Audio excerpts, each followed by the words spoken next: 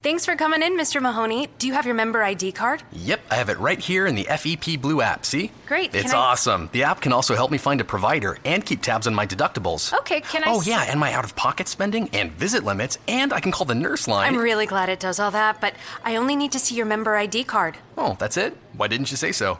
Fearless is just one tap away. With the new FEP Blue app from Blue Cross and Blue Shield, you can access your health benefits on the go. Download it now at fepblue.org/app.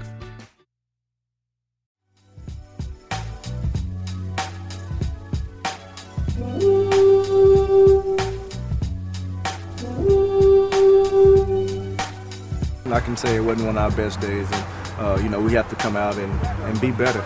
I'm not going to say he was mad, but I'm not going to say he was happy either. Locked On Vikings back at it for week 2, part of the Locked On Podcast Network. I'm the host, Sam Ekstrom.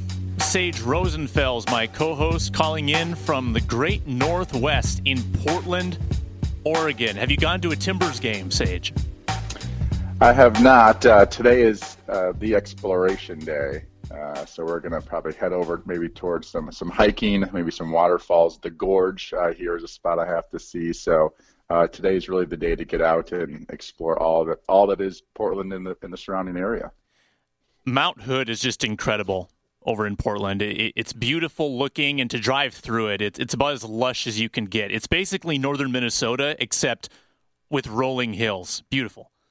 Yeah, well, looking forward to it. I have eaten some great food, fantastic food every meal. We're not doing much cooking in the house. We're trying to get out as much as possible and enjoy the city. Not similar to Minneapolis, and then it's a great food town. So anyway, let's work on this Vikings podcast here. Some interesting stories. Sounds like the last couple days. Yeah, undoubtedly. Saturday, Sunday, peculiar practices over at Winter Park. Teddy Bridgewater held out, not from practice entirely, but barred from throwing the football. He entered practice to make some handoffs and basically took mental reps, had his helmet with him, had his uniform on, didn't throw the football, which seems to lend itself to the theory that Teddy Bridgewater has a shoulder issue, even though Mike Zimmer's yet to address it. Shaun Hill, the veteran who started in the preseason game, also missing these 2 practices, supposedly with a veteran's day off, which left Joel Stave, 4th-string quarterback, heading into training camp as the 1st, 2nd, and 3rd team quarterback.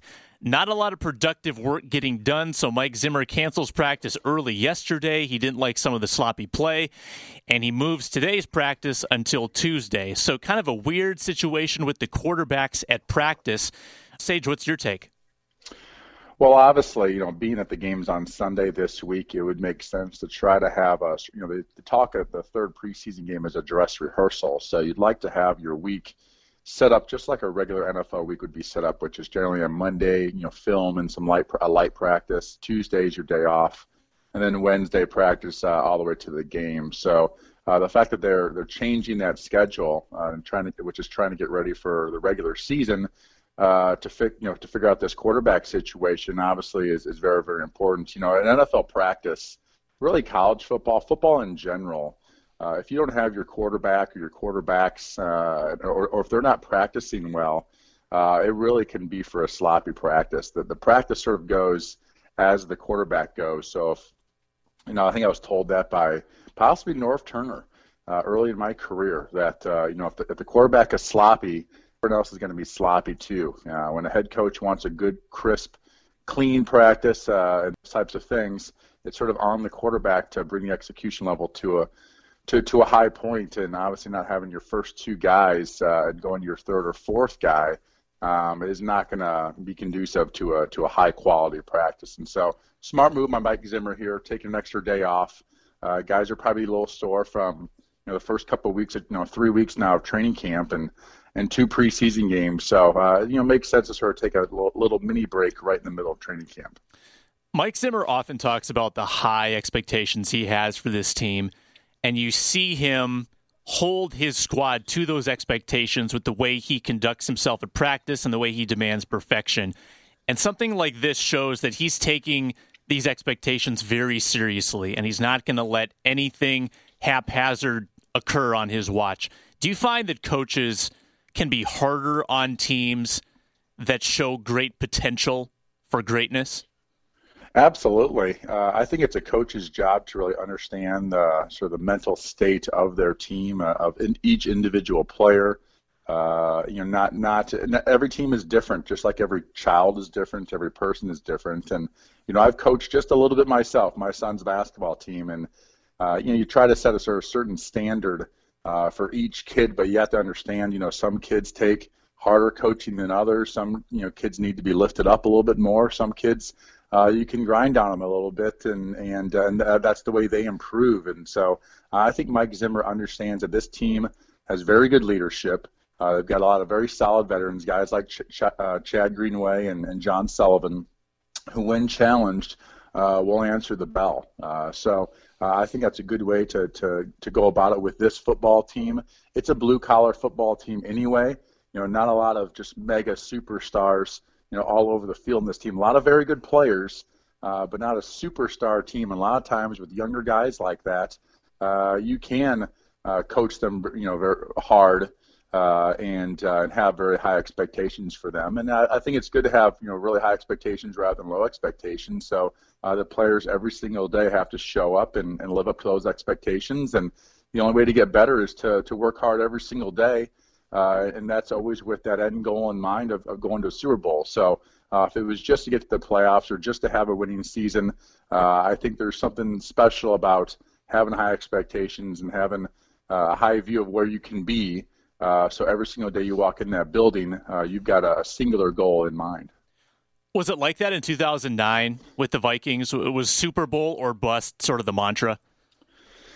No, I don't think so, but it was definitely, we knew we had an extremely talented football team. In my 12 years in the NFL, I'd have to say it was the most talented team that I played on offensively and defensively. We had Pro Bowlers all over the field. We probably had about 4 on defense and probably 3 or 4 on offense. We were really loaded at every position. Obviously, the most important position, quarterback, Favre played extremely well that year. So I think we all had high expectations to go deep in the playoffs, maybe have a chance to get to the Super Bowl. I can't say it was Super Bowl or bust, but we definitely knew that was a special football team.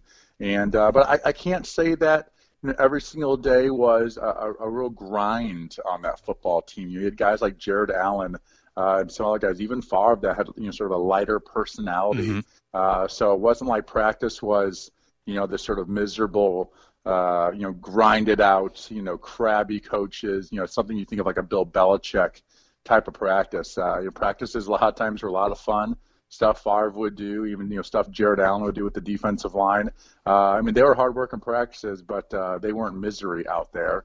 And, who knows if Mike Zimmer coaches that football team, how far that team would have gone. The big media beef right now with Mike Zimmer is his lack of transparency when reporting injuries. And this has been a growing theme in the Mike Zimmer regime. And let's keep in mind, there's not a lot to complain with Zimmer. He's been a very honest and fair coach. But lately, hesitant to announce injuries. We don't know what's wrong with Mike Harris. Teddy Bridgewater's thing is odd. We're not sure what's wrong with Shaun Hill. And Matt Khalil left practice on Sunday, and we're not sure what's wrong with him. Do you understand why Mike Zimmer is so hesitant to announce these injuries? Is there a logic there that he doesn't want other teams knowing what parts of the body to target, for instance, during a game? Well, I think it's always helpful to keep as much information close to the vest as possible. Once the regular season starts, the coaches have to put out a, you could say, fairly accurate injury report. They don't have to do that in the preseason. You guys see the injuries happen.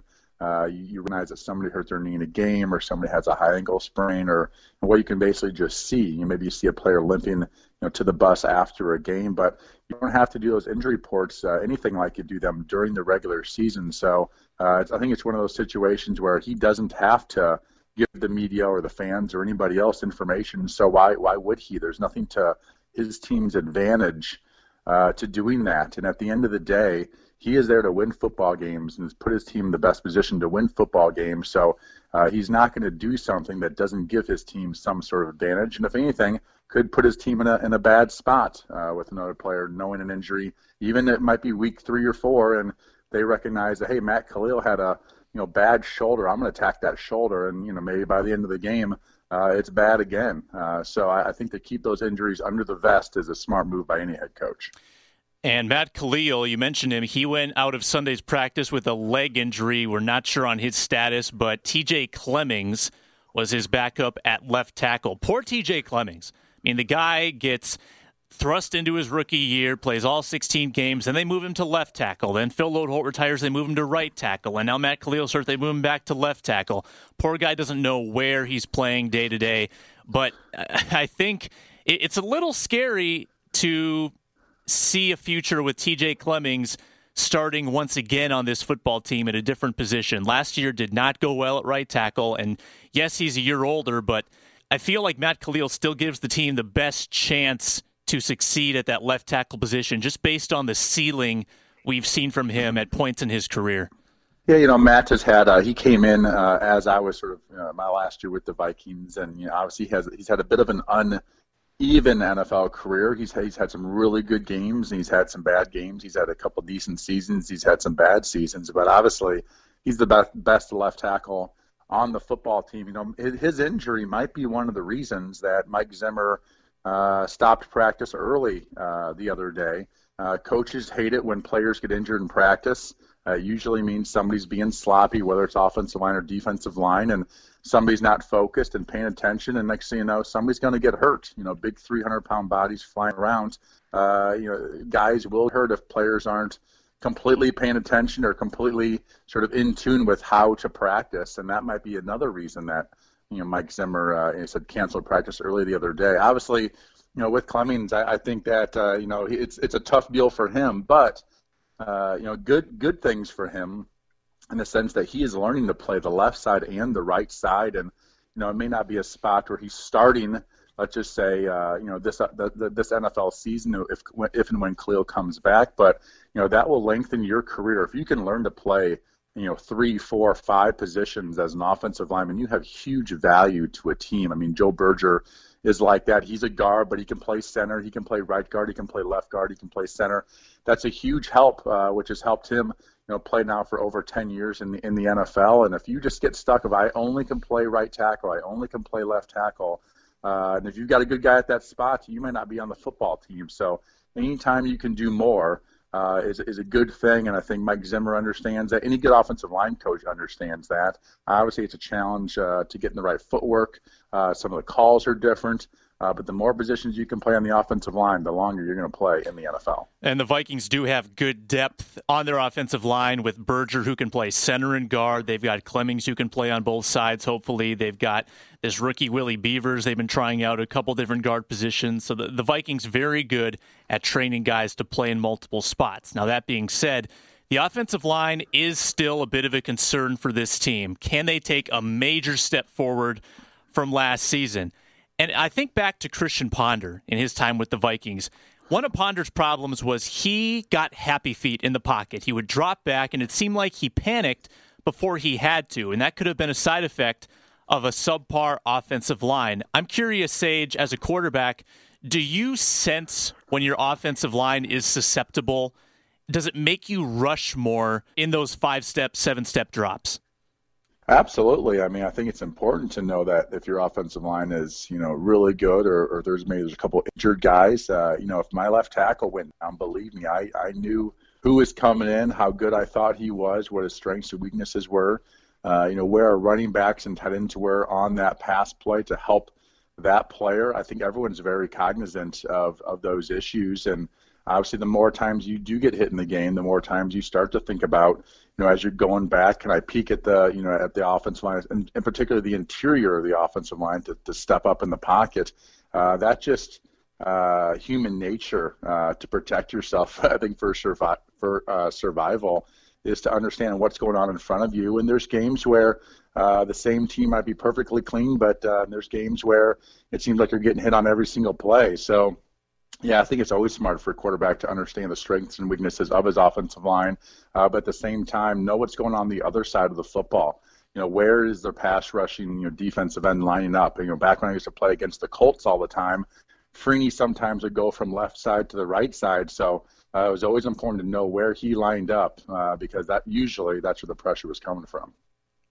I want to say your offensive line in 2009 was McKinney, Hutchinson, Sullivan, Herrera, Lodeholt. That's a pretty formidable offensive line, especially on that left side with McKinney.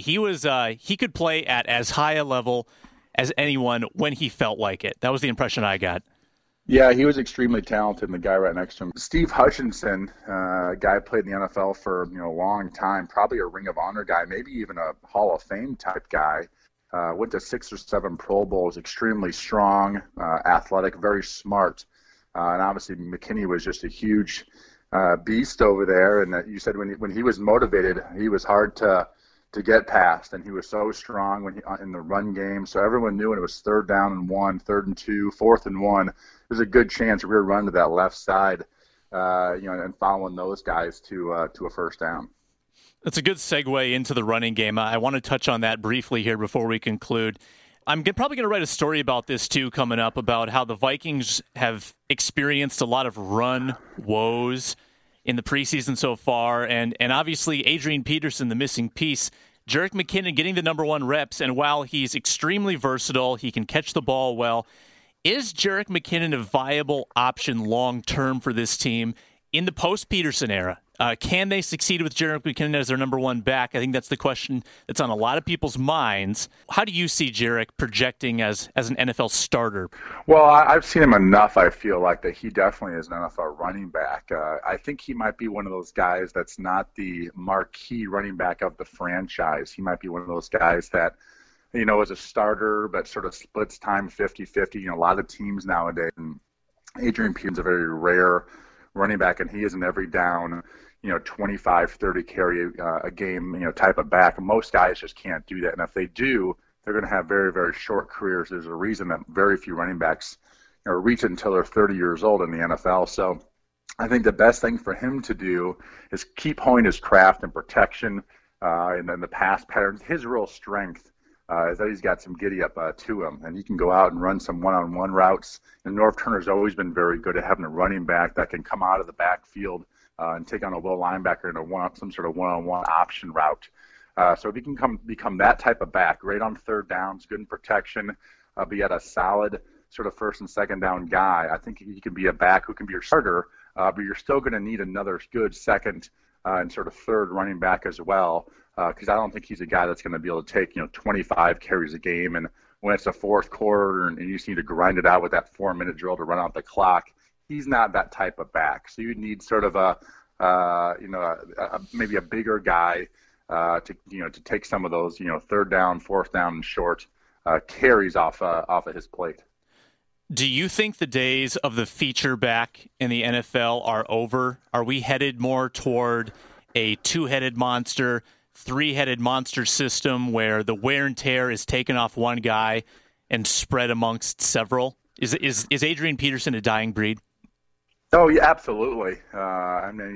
There's always going to be a couple guys that are just very, very rare. I think Gurley with the LA Rams is one of those guys, and there's going to be a couple in the NFL at all times. But for the most part, I do believe it's going to be a 2- and 3-back sort of system with most teams. And for one really good reason is the salary cap.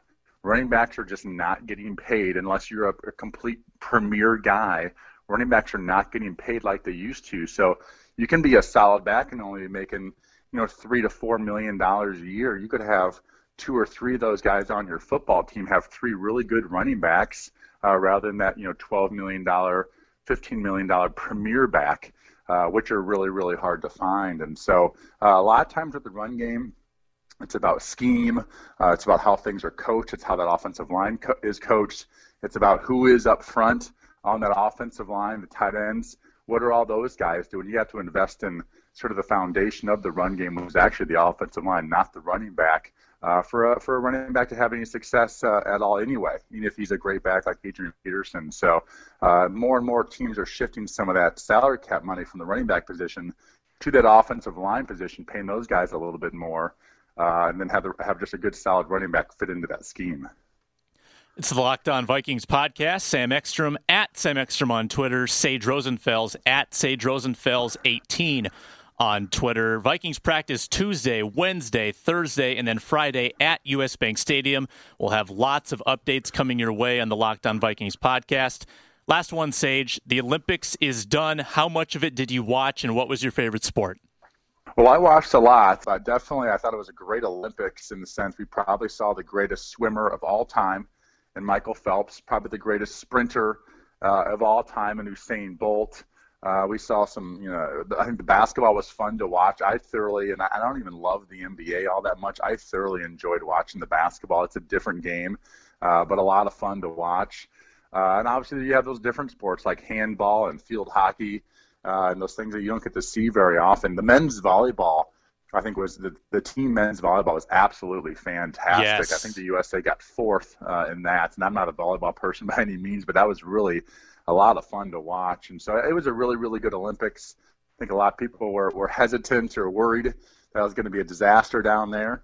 But at the end of the day, it looks like Rio sort of pulled through because the competition was fantastic.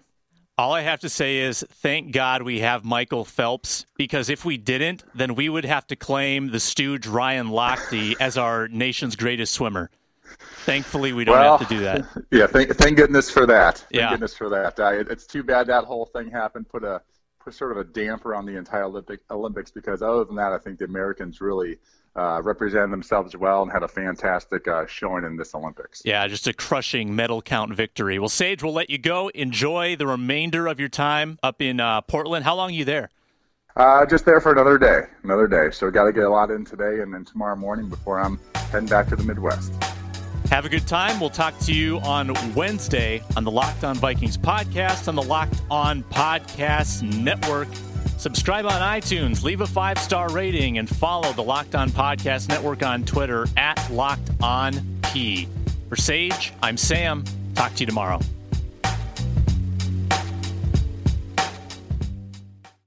Is democracy in danger or decline? Condoleezza Rice, William Galston, and Carlos Gutierrez and others take on this question in the fall edition of The Catalyst, a journal of ideas from the Bush Institute. Surveys show Americans place less trust in institutions like the media and business. Others contend America has faced far more challenging periods and emerged strong. Leading policymakers, Bush Institute experts, and respected journalists take on this debate. Read about it at bushcenter.org/catalyst.